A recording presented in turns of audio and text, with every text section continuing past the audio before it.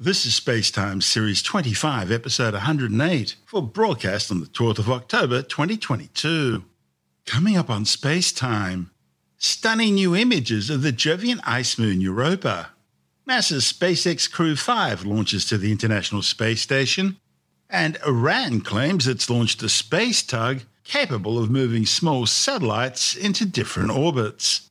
All that and more coming up on Spacetime. Welcome to Space Time with Stuart Gary.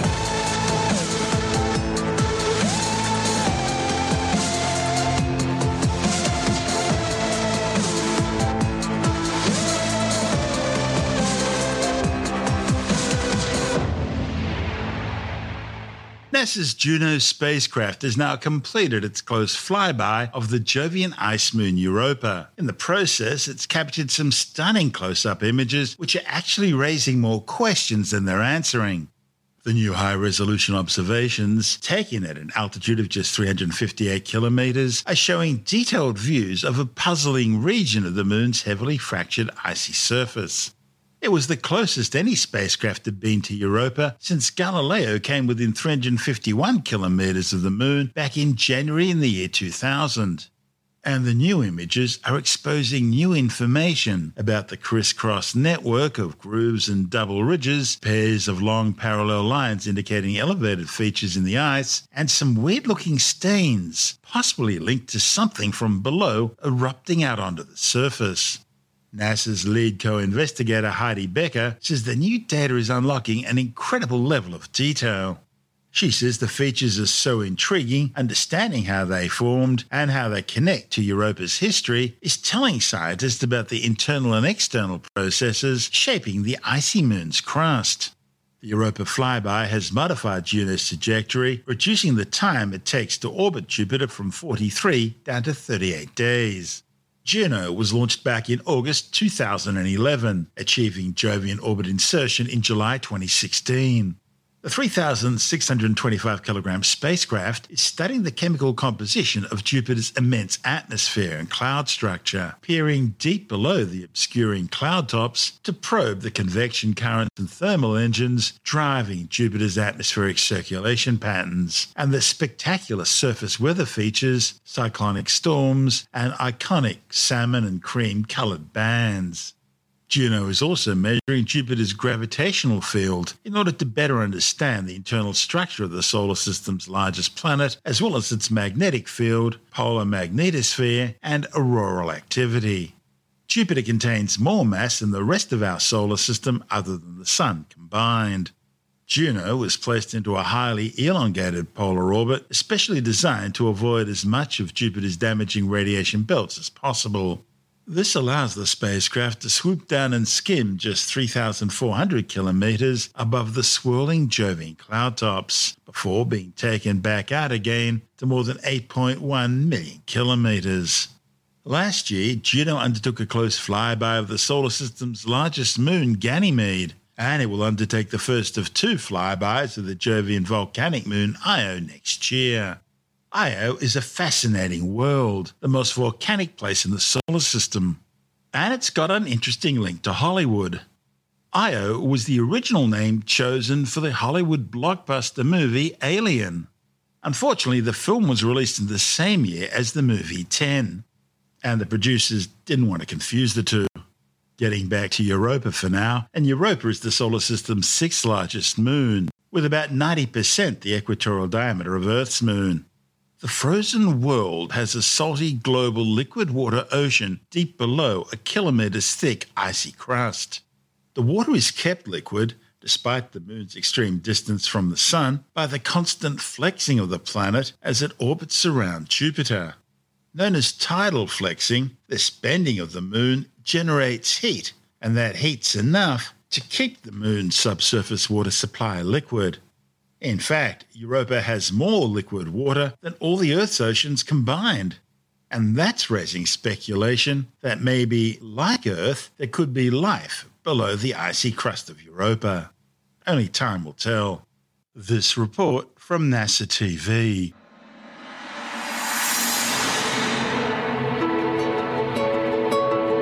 Search for life beyond Earth begins with understanding life on our home planet. And that story, the story of life on Earth, may have begun in our oceans.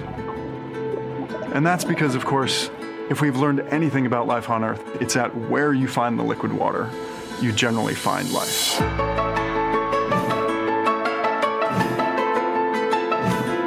So what if I told you that there is an ocean out there beyond Earth? An ocean in our solar system that has been in existence for billions of years. It's an ocean that is perhaps 10 times as deep as Earth's ocean. It's an ocean that is global and may contain 2 to 3 times the volume of all the liquid water on Earth. It's an ocean that exists beneath the icy shell of Jupiter's moon, Europa.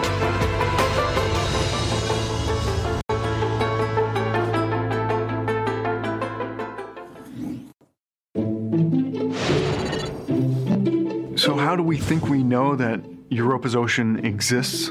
Well, it's a combination of using telescopes on the ground and having spacecraft that have flown by Europa and collected data about the surface, about the interior structure, and about the magnetic field around Europa. And the combination of those data sets leads us to a high degree of confidence that this global liquid water H2O ocean is there today, and it's been there for much of the history of the solar system. We used to think that in order for a world to be habitable, you had to be at just the right distance from the sun or whatever your star was, such that you could have a liquid water ocean on the surface. Now, along with liquid water, life as we know it needs 2 other keystones. The first is the building blocks for life, the stuff you find in rocks. And the second is some form of energy to help power life. And here's where Europa is a real game changer. It is far, far out from the sun, and yet it's got this liquid water ocean.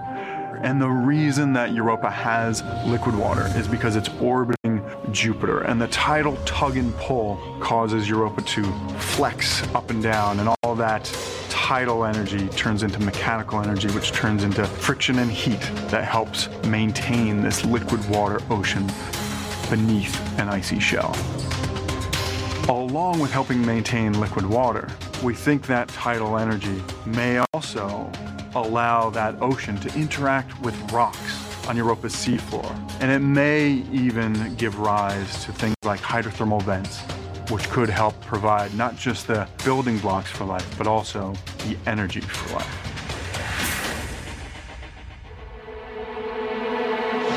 The question of whether or not life exists beyond Earth, the question of whether or not biology works beyond our home planet, is one of humanity's oldest and yet unanswered questions. And for the first time in the history of humanity, we have the tools and technology and capability to potentially answer this question. And we know where to go to find it. Jupiter's ocean world, Europa.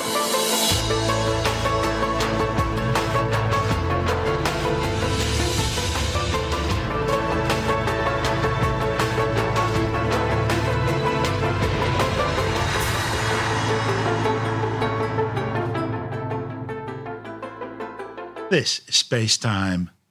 Still to come, NASA's SpaceX Crew 5 launches to the International Space Station, and 3 Russian cosmonauts return safely to Earth after their 6-month stint on station. All that and more still to come on Space Time.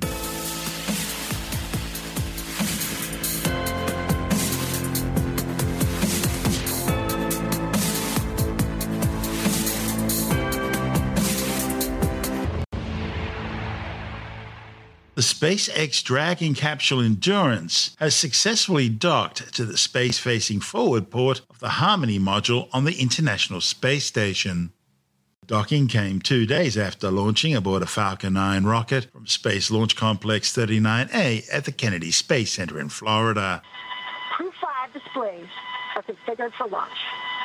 Copy. And Nicole, Josh, Koichi, and Anna, on behalf of the entire team at SpaceX, good luck, Godspeed, and enjoy the ride. And those words from Nicole Mann, the first female commander of a Dragon. Upon liftoff, you'll hear a number and letter combinations which mark different abort zones throughout the flight, as well as some performance calls. The first two are 1A and 1B, and those signify the first stage and will last up to the very north tip of North Carolina.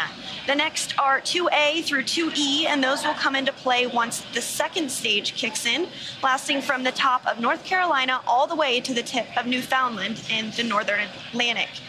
You'll also hear a spot that is to be avoided, and you might hear Shannon or forward to Shannon, and that actually refers to Shannon, Ireland, meaning they would target off the east coast of Ireland if they were later in that second stage and did need to abort for some reason. So the next major milestone that we're looking towards will come just seconds from now, and that will be when engine chill begins on the first stage of the engine. That's right. So engine chill is basically when we take a little bit of that super chilled, densified liquid oxygen and we flow it through the turbo pumps of the Merlin M1D engines on the first stage. This helps to prepare the turbo pumps and avoid any thermal shock to the hardware when they see the full flow of liquid oxygen during ignition. We're also expecting the inclusion of prop load for the RP1 on first stage to wrap up at T-minus 6 minutes. LOX load continues to be underway on both first and second stages, again wrapping those at T-minus 3 minutes and 2 minutes. And after that, we'll hear a number of call-outs related to Dragon's flight computer. Some will be Stage 1 engine chill has started. And you did just hear that call-out that Stage 1 engine chill has begun. Coming up in just about 45 seconds, we should expect to hear that RP1 load is complete. RP1 load is that densified kerosene or rocket fuel that will help propel the crew into orbit. All of that RP1 is loaded into the first stage, and we are standing by to hear that it was loaded into the second stage as well. Again, we expect that to wrap at T-minus 6 minutes. Stage 1, RP1 load is complete. Great news there, the RP1 load is now finished. And coming up, we'll also hear the call for Dragon to configure for terminal count. And then it will be transferred over to internal power. And then we'll hear that propellant tanks on Falcon 9 are getting ready to pressurize, which helps add some additional rigidity and structural support as we get ready for strong back retract. That strong back will retract a couple of degrees at first, and then we will see it swing open completely just shortly or at the moment of Falcon 9 liftoff. tanks will be pressurizing for strong back retract. Dragon is in configured for terminal count. All right, there we heard that call. Dragon onboard computers have now taken control of the vehicle. As I mentioned before, first stage LOX or liquid oxygen loading is underway and will wrap up at T-minus 3 minutes. And the second stage will wrap its LOX load at T-minus 2 minutes. Launch teams continue to report no issues and everything remains green and for an on-time Strong back launch. retract has started. Strong back is part of the transporter erector, and the transporter erector is what provides the liquids, the gases, and the electrical connections to the vehicle. It's also what we use to integrate the vehicle in its horizontal position. Stage 1 LOX load is complete. And there we go, all of the oxidizer loaded on Stage 1. Soon we'll hear that Stage 2 LOX load is complete, and that will be the last propellant call out we'll hear today. Dragon is in terminal count and is on internal power. All right, there we heard the good news that Dragon is now on internal power. Dragon is in auto idle. Stage 2 LOX load is complete. There we heard the call out. Falcon 9 is now completely fueled. All of its propellants, so Gas closeouts are starting. Expect loud ending. nearly 1 million pounds of liquid oxygen in RP1 now on board Falcon 9. It is fully loaded and ready for launch. And coming up at T-minus 1 minute, we'll hear that Dragon is in countdown. Its flight computer will switch to countdown mode, and we'll hear that the flight termination system on Falcon 9 is armed. STS is armed. Falcon 9 is in startup and is now controlling. And there you heard it, Dragon is in countdown. Dragon's flight computer in countdown. The flight termination system now armed. We should get the final go for launch from SpaceX Launch Director Mark Dragon Soltis. SpaceX. Godspeed. Go for launch. SpaceX SpaceX Dragon, go for launch. SpaceX T-minus reports 30 go. seconds. Crew reports go. 10, 9, 8, 7, 6, 5, 4, 3, 2, 1. Ignition. Engines full power. And liftoff.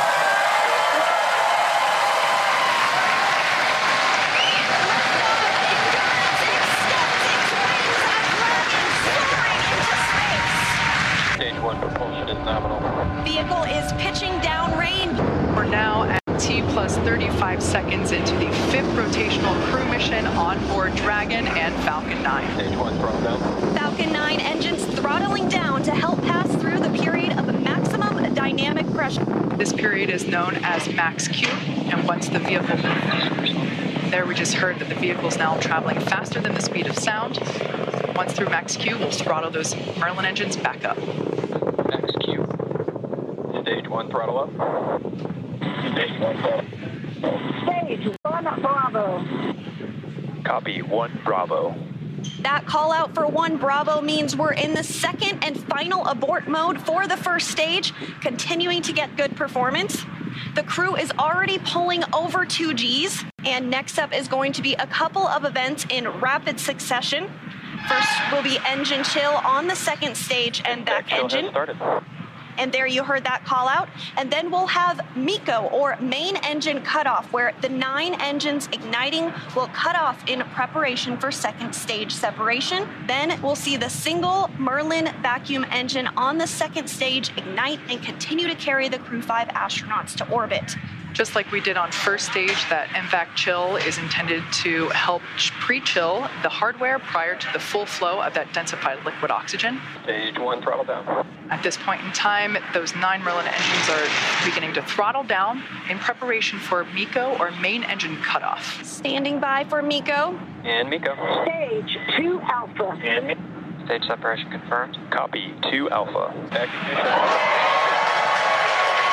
Obviously confirmed by the loud cheer behind us here at Mission Control Hawthorne. Second stage is lit and continuing to carry the Crew 5 astronauts into orbit. First stage making its way back to Earth. We will be attempting to land it on our drone ship, which today we are using Just Read the Instructions. Acquisition signal, Bermuda. And we did hear that acquisition of the ground station in Bermuda. The first stage is continuing to make its way back to Earth, and the second stage is going to continue. SpaceX, trajectory nominal. Another good call. Trajectory nominal. Dragon copy. Confirmation there from Commander Nicole Mann. Second stage is going to continue firing until a little over 8 minutes into the flight, really doing the heavy lifting now, getting the crew into orbit. Everything continues to look nominal on both first and second stages. As I mentioned before, the first stage will be making a landing on one of our drone ships, which is currently parked a couple hundred miles off the coast of Florida in the Atlantic Ocean. Dragon, SpaceX, trajectory nominal. Good confirmation there that we have good trajectory. The second stage now traveling over 5,400 miles per hour. Crew is pulling a little more than 1 G right now. That's going to continue to ramp up, peaking just before we get to second stage cutoff here in just a few minutes from now. First stage will be performing 2 separate burns, a re-entry burn where we reignite 3 of the Merlin M1D engines on the first stage. We ignite the center engine into radial engines to help slow it down as it re-enters the Earth's atmosphere.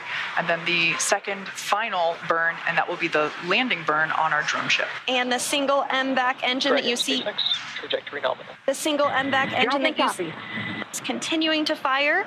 We did hear another call out that trajectory is nominal. Crew heading in the direction that they are Acquisition supposed to be. signal, AFSCM. This single engine can produce over 220,000 pounds of thrust in the vacuum of space, now over 200 kilometers in altitude.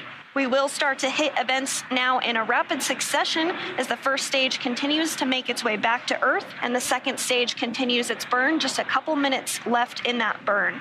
We are coming up to the re-entry burn, which, as I said before, we ignite 3 of the 9 Merlin engines to help slow the booster down as it re-enters the dense part of the Earth's atmosphere. As the entry burn completes, we'll be in the final... Stage 1, entry burn startup. There we heard the Stage 2, call out. STS is saved. You can there see it on your screen that entry burn has been initiated. And as that entry burn completes, we'll be in the final different abort phases here shortly, which essentially correspond to areas along the very northeastern seaboard of the U.S. Stage 1 entry burn shutdown. Everything continues to look nominal for both the first and second stages. And the crew with the second stage still attached is now traveling over 13,000 miles per hour. We're about 10 seconds away from SECO 1. Copy, Shannon. Shannon, Stage 1 transonic. that call out for Shannon, Ireland, indicative of our final abort zone. After this, we'll see second stage shut off, and we'll be listening for confirmation of a good orbit, which tells us the crew and Dragon are exactly where they need to be. There we had confirmation that the Stage 1 landing burn. has shut down simultaneously. The entry. Dragon SpaceX nominal orbit insertion. And you heard that call for a good insertion. We will coast for a few minutes. Stage 1 landing leg deploy. And as you can hear by the clapping and cheering behind me, Falcon 9 has landed on our drone ship, just through the instructions, parked off the coast of Florida. And again, that second stage separation will be coming up just a couple of minutes now. We do coast for a few minutes after second engine cutoff to allow any rates or motion to dampen out and settle. We did hear that the crew has been successfully inserted into a good orbit. Again, the crew is still attached to the second stage. We are expecting stage separation to occur in just over a minute from now, about 1 minute and 8 seconds. And that's when when the second stage will separate from the Dragon trunk.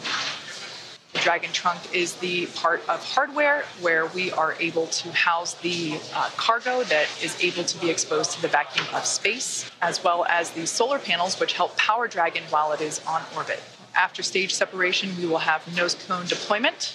Now that Dragon is in the vacuum of space, we will be able to open the nose cone and expose that forward hatch, which is what is utilized to dock autonomously with the International Space Station. And that nose cone does stay closed for the flight uphill to help protect all of the guidance, navigation, and control sensors. We are standing by for second stage separation. And there is separation. Dragon separation confirmed. On behalf of the entire launch and recovery team, it was an honor, a pleasure to be a part of this mission with you. Awesome. Thank you so much to the Falcon team. Woo! That was a smooth ride uphill. SpaceX Crew 5 mission carried 4 new crew members to the orbiting outpost for a planned 145-day expedition. They'll join 3 new crew members who arrived last week aboard the Russian Soyuz M-22 capsule from the Baikonur Cosmodrome in the Central Asian Republic of Kazakhstan. In a sign of continued cooperation in space station operations, despite the worsening situation back on Earth in the wake of the Russian invasion of Ukraine, the Dragon crew included a Russian cosmonaut, just as the Soyuz flight had included an American astronaut. These space swapsies ensure that both Russian and American crews retain an ability to operate each other's spacecraft in the event of an emergency or when one type of vehicle has been grounded for an extended period of time. This is Space Time. Still to come, Iran claims it's launched a space tug capable of moving small satellites into different orbits. And later in the science report, a strange blue goo-like living organism discovered living on the seafloor of the Caribbean. All that and more still to come on Space Time.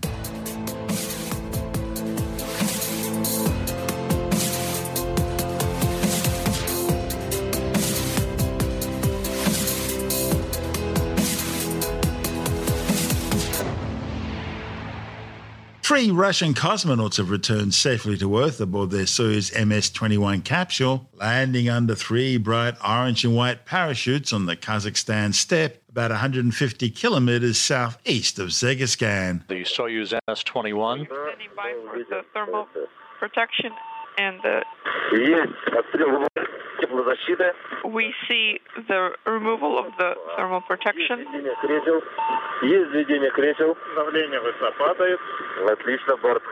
The pressure is descending. Excellent. The crew under the command of Oleg Artemiev reporting that the crew is feeling great. The main chute has been deployed. A clear sky awaiting the arrival of the crew. The familiar beeping of the radio beacon on the Soyuz, providing telemetry back to the Antonov 26 fixed-wing aircraft. That data being relayed to the Russian control team outside of Moscow.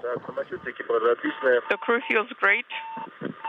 The seats have been armed nominally.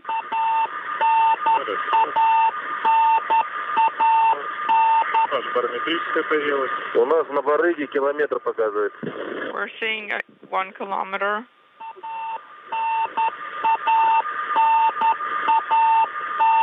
Everything proceeding by the book. The Soyuz descending to its target. The Rosaviatsa search and recovery forces are in place. The Mi-8 helicopters flying in a circular oval pattern around the landing zone, awaiting the arrival of the crew.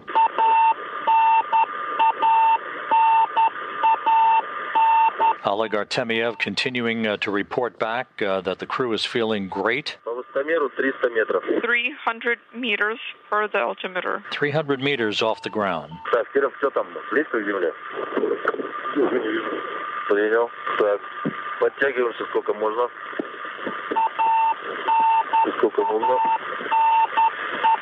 Clear skies, temperatures in the mid-40s Fahrenheit. Awaiting the arrival of Artemyev, Matveyev, and Korsakov, just minutes away from wrapping up 195 days away from the planet. The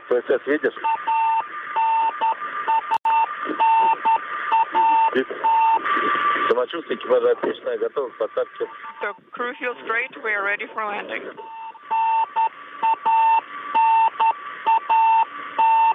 Getting ready for landing.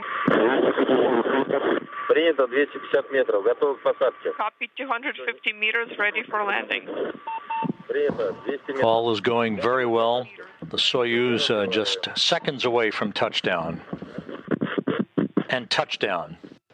Touchdown confirmed at 5:57 a.m. Central Time, 6:57 a.m. Eastern Time, 4:57 p.m. at the landing site. The soft landing engines firing just a second or two before touchdown.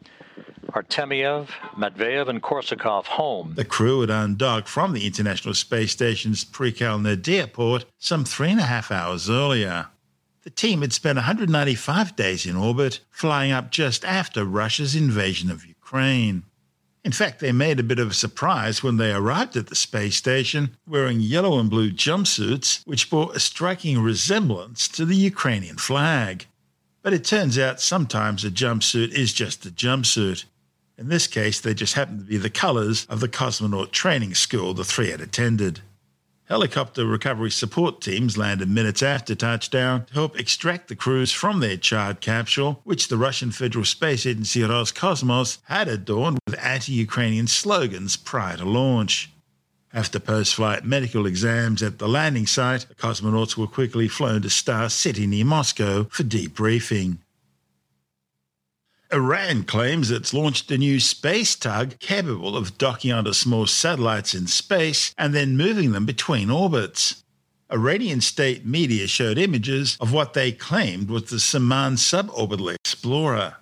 However, the term suborbital sort of defeats the claim that this thing is capable of moving spacecraft in orbit. What the images were actually showing appears to be a Zafir anti-ship cruise missile. It only has a range of around 25 kilometres. Of course, Tehran has a history of making unsupported claims about its space program. These have included some notable pictures of new Iranian spacesuits, which were quickly shown to be nothing more than children's dress-up costumes. So what's really going on?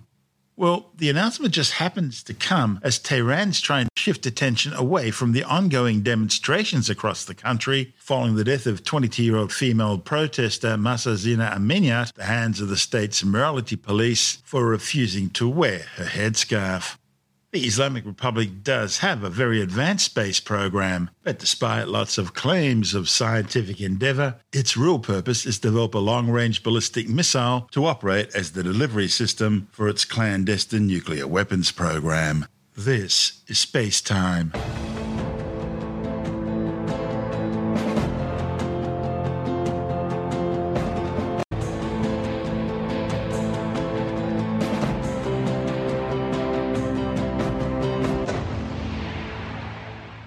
And time now to take another brief look at some of the other stories making news in science this week with a science report.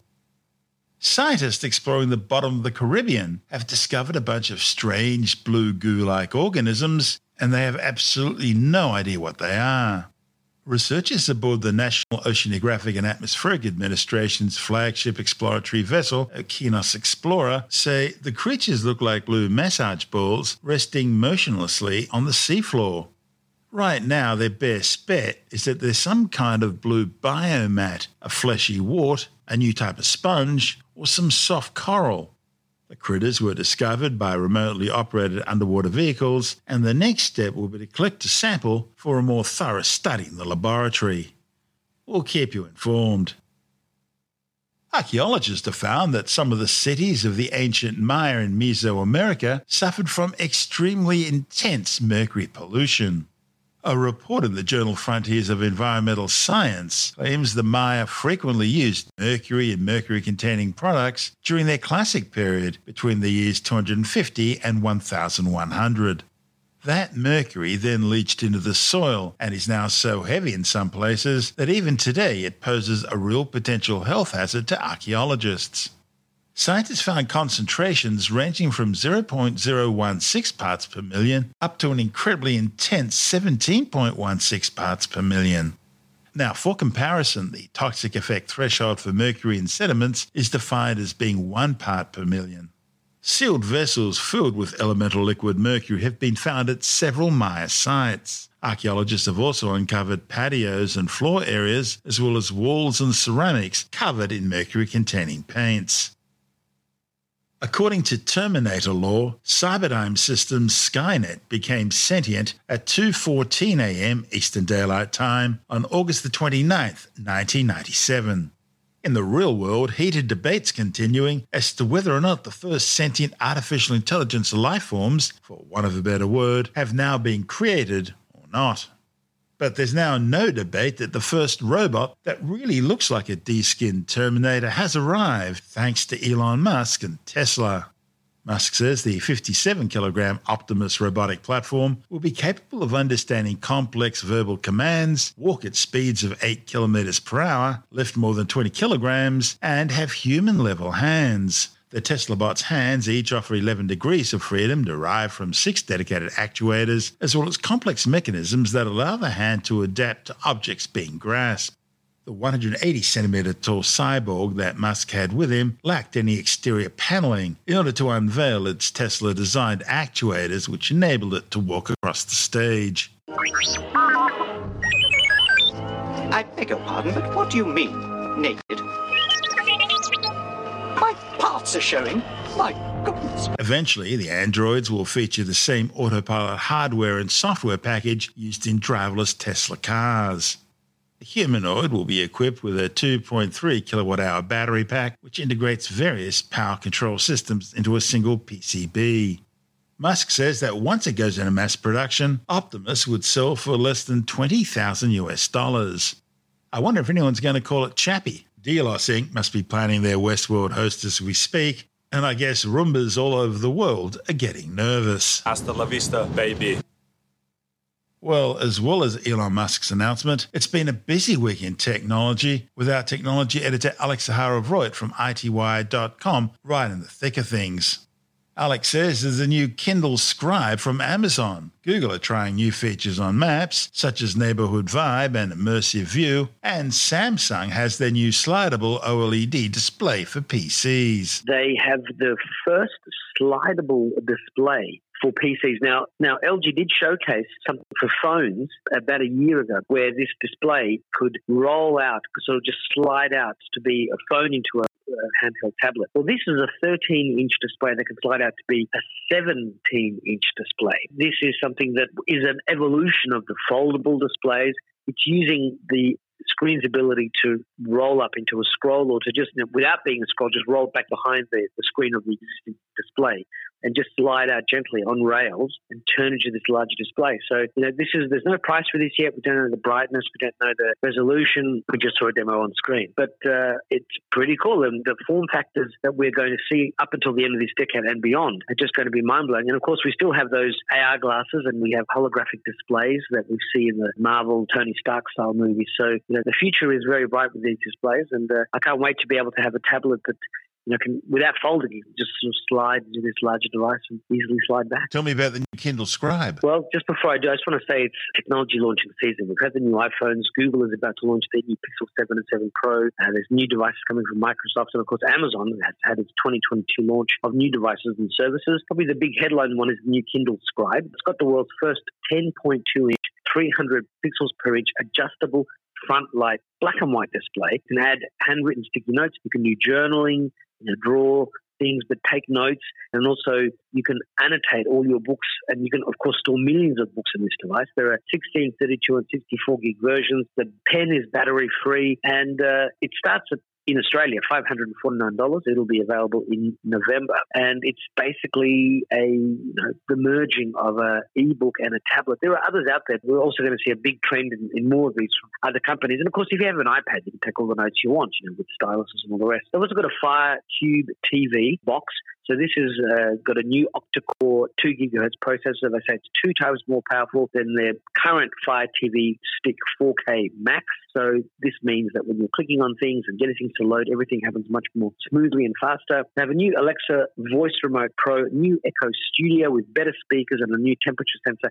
And in the US, there's a gadget that looks like sort of like a lamp sort of thing, which is a sleep sensor, but it also, this lamp can simulate the sun coming up in the morning to try and help you wake up more naturally. And Philips Hue lights did something similar to that for a number of years, if you had that already in place. But Amazon's getting in that game as well. And Amazon also has an Amazon Alexa for Kids experience. So if you've got an existing device, you can set time limits, you can set the type of content that kids can enjoy through the Alexa. Tell me about Google. They're trying to be more than just a search engine again. Yeah, well, Google has for years. I mean, originally Google just had the 10 blue links, and they were very, very powerful because they worked. I mean, they delivered accurate results that really resonated with people, unlike the directories or the earlier search engines that were Yahoo and AltaVista and Hotdog and Lycos and AskJeeves, and many of them that were out there. Now, there are newer search engines today that can look for IoT devices and help you, if you're a hacker, to find vulnerabilities in all sorts of online appliances that both white and black hat hackers look at that. But Google itself, they've morphed. They've got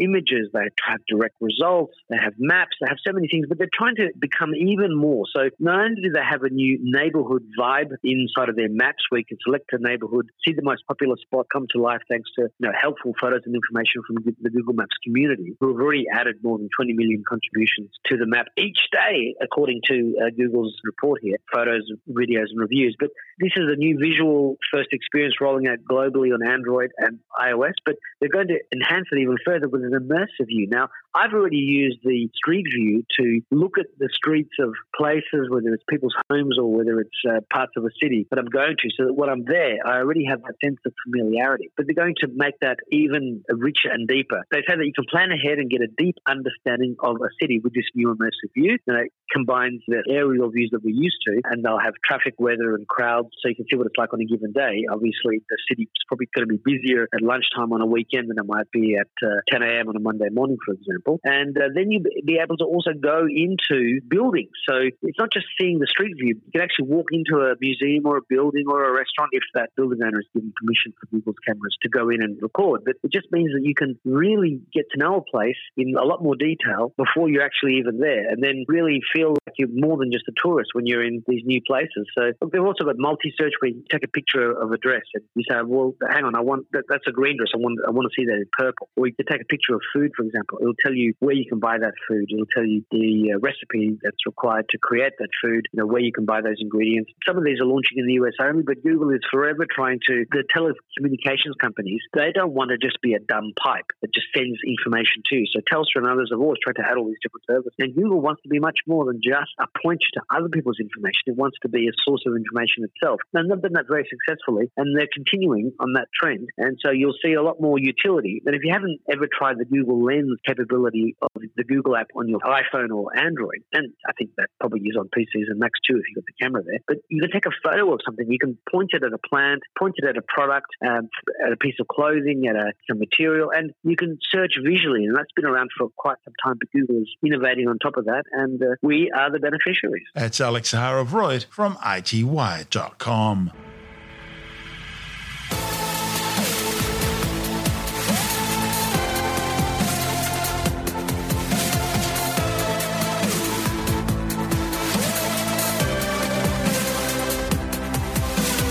And that's the show for now.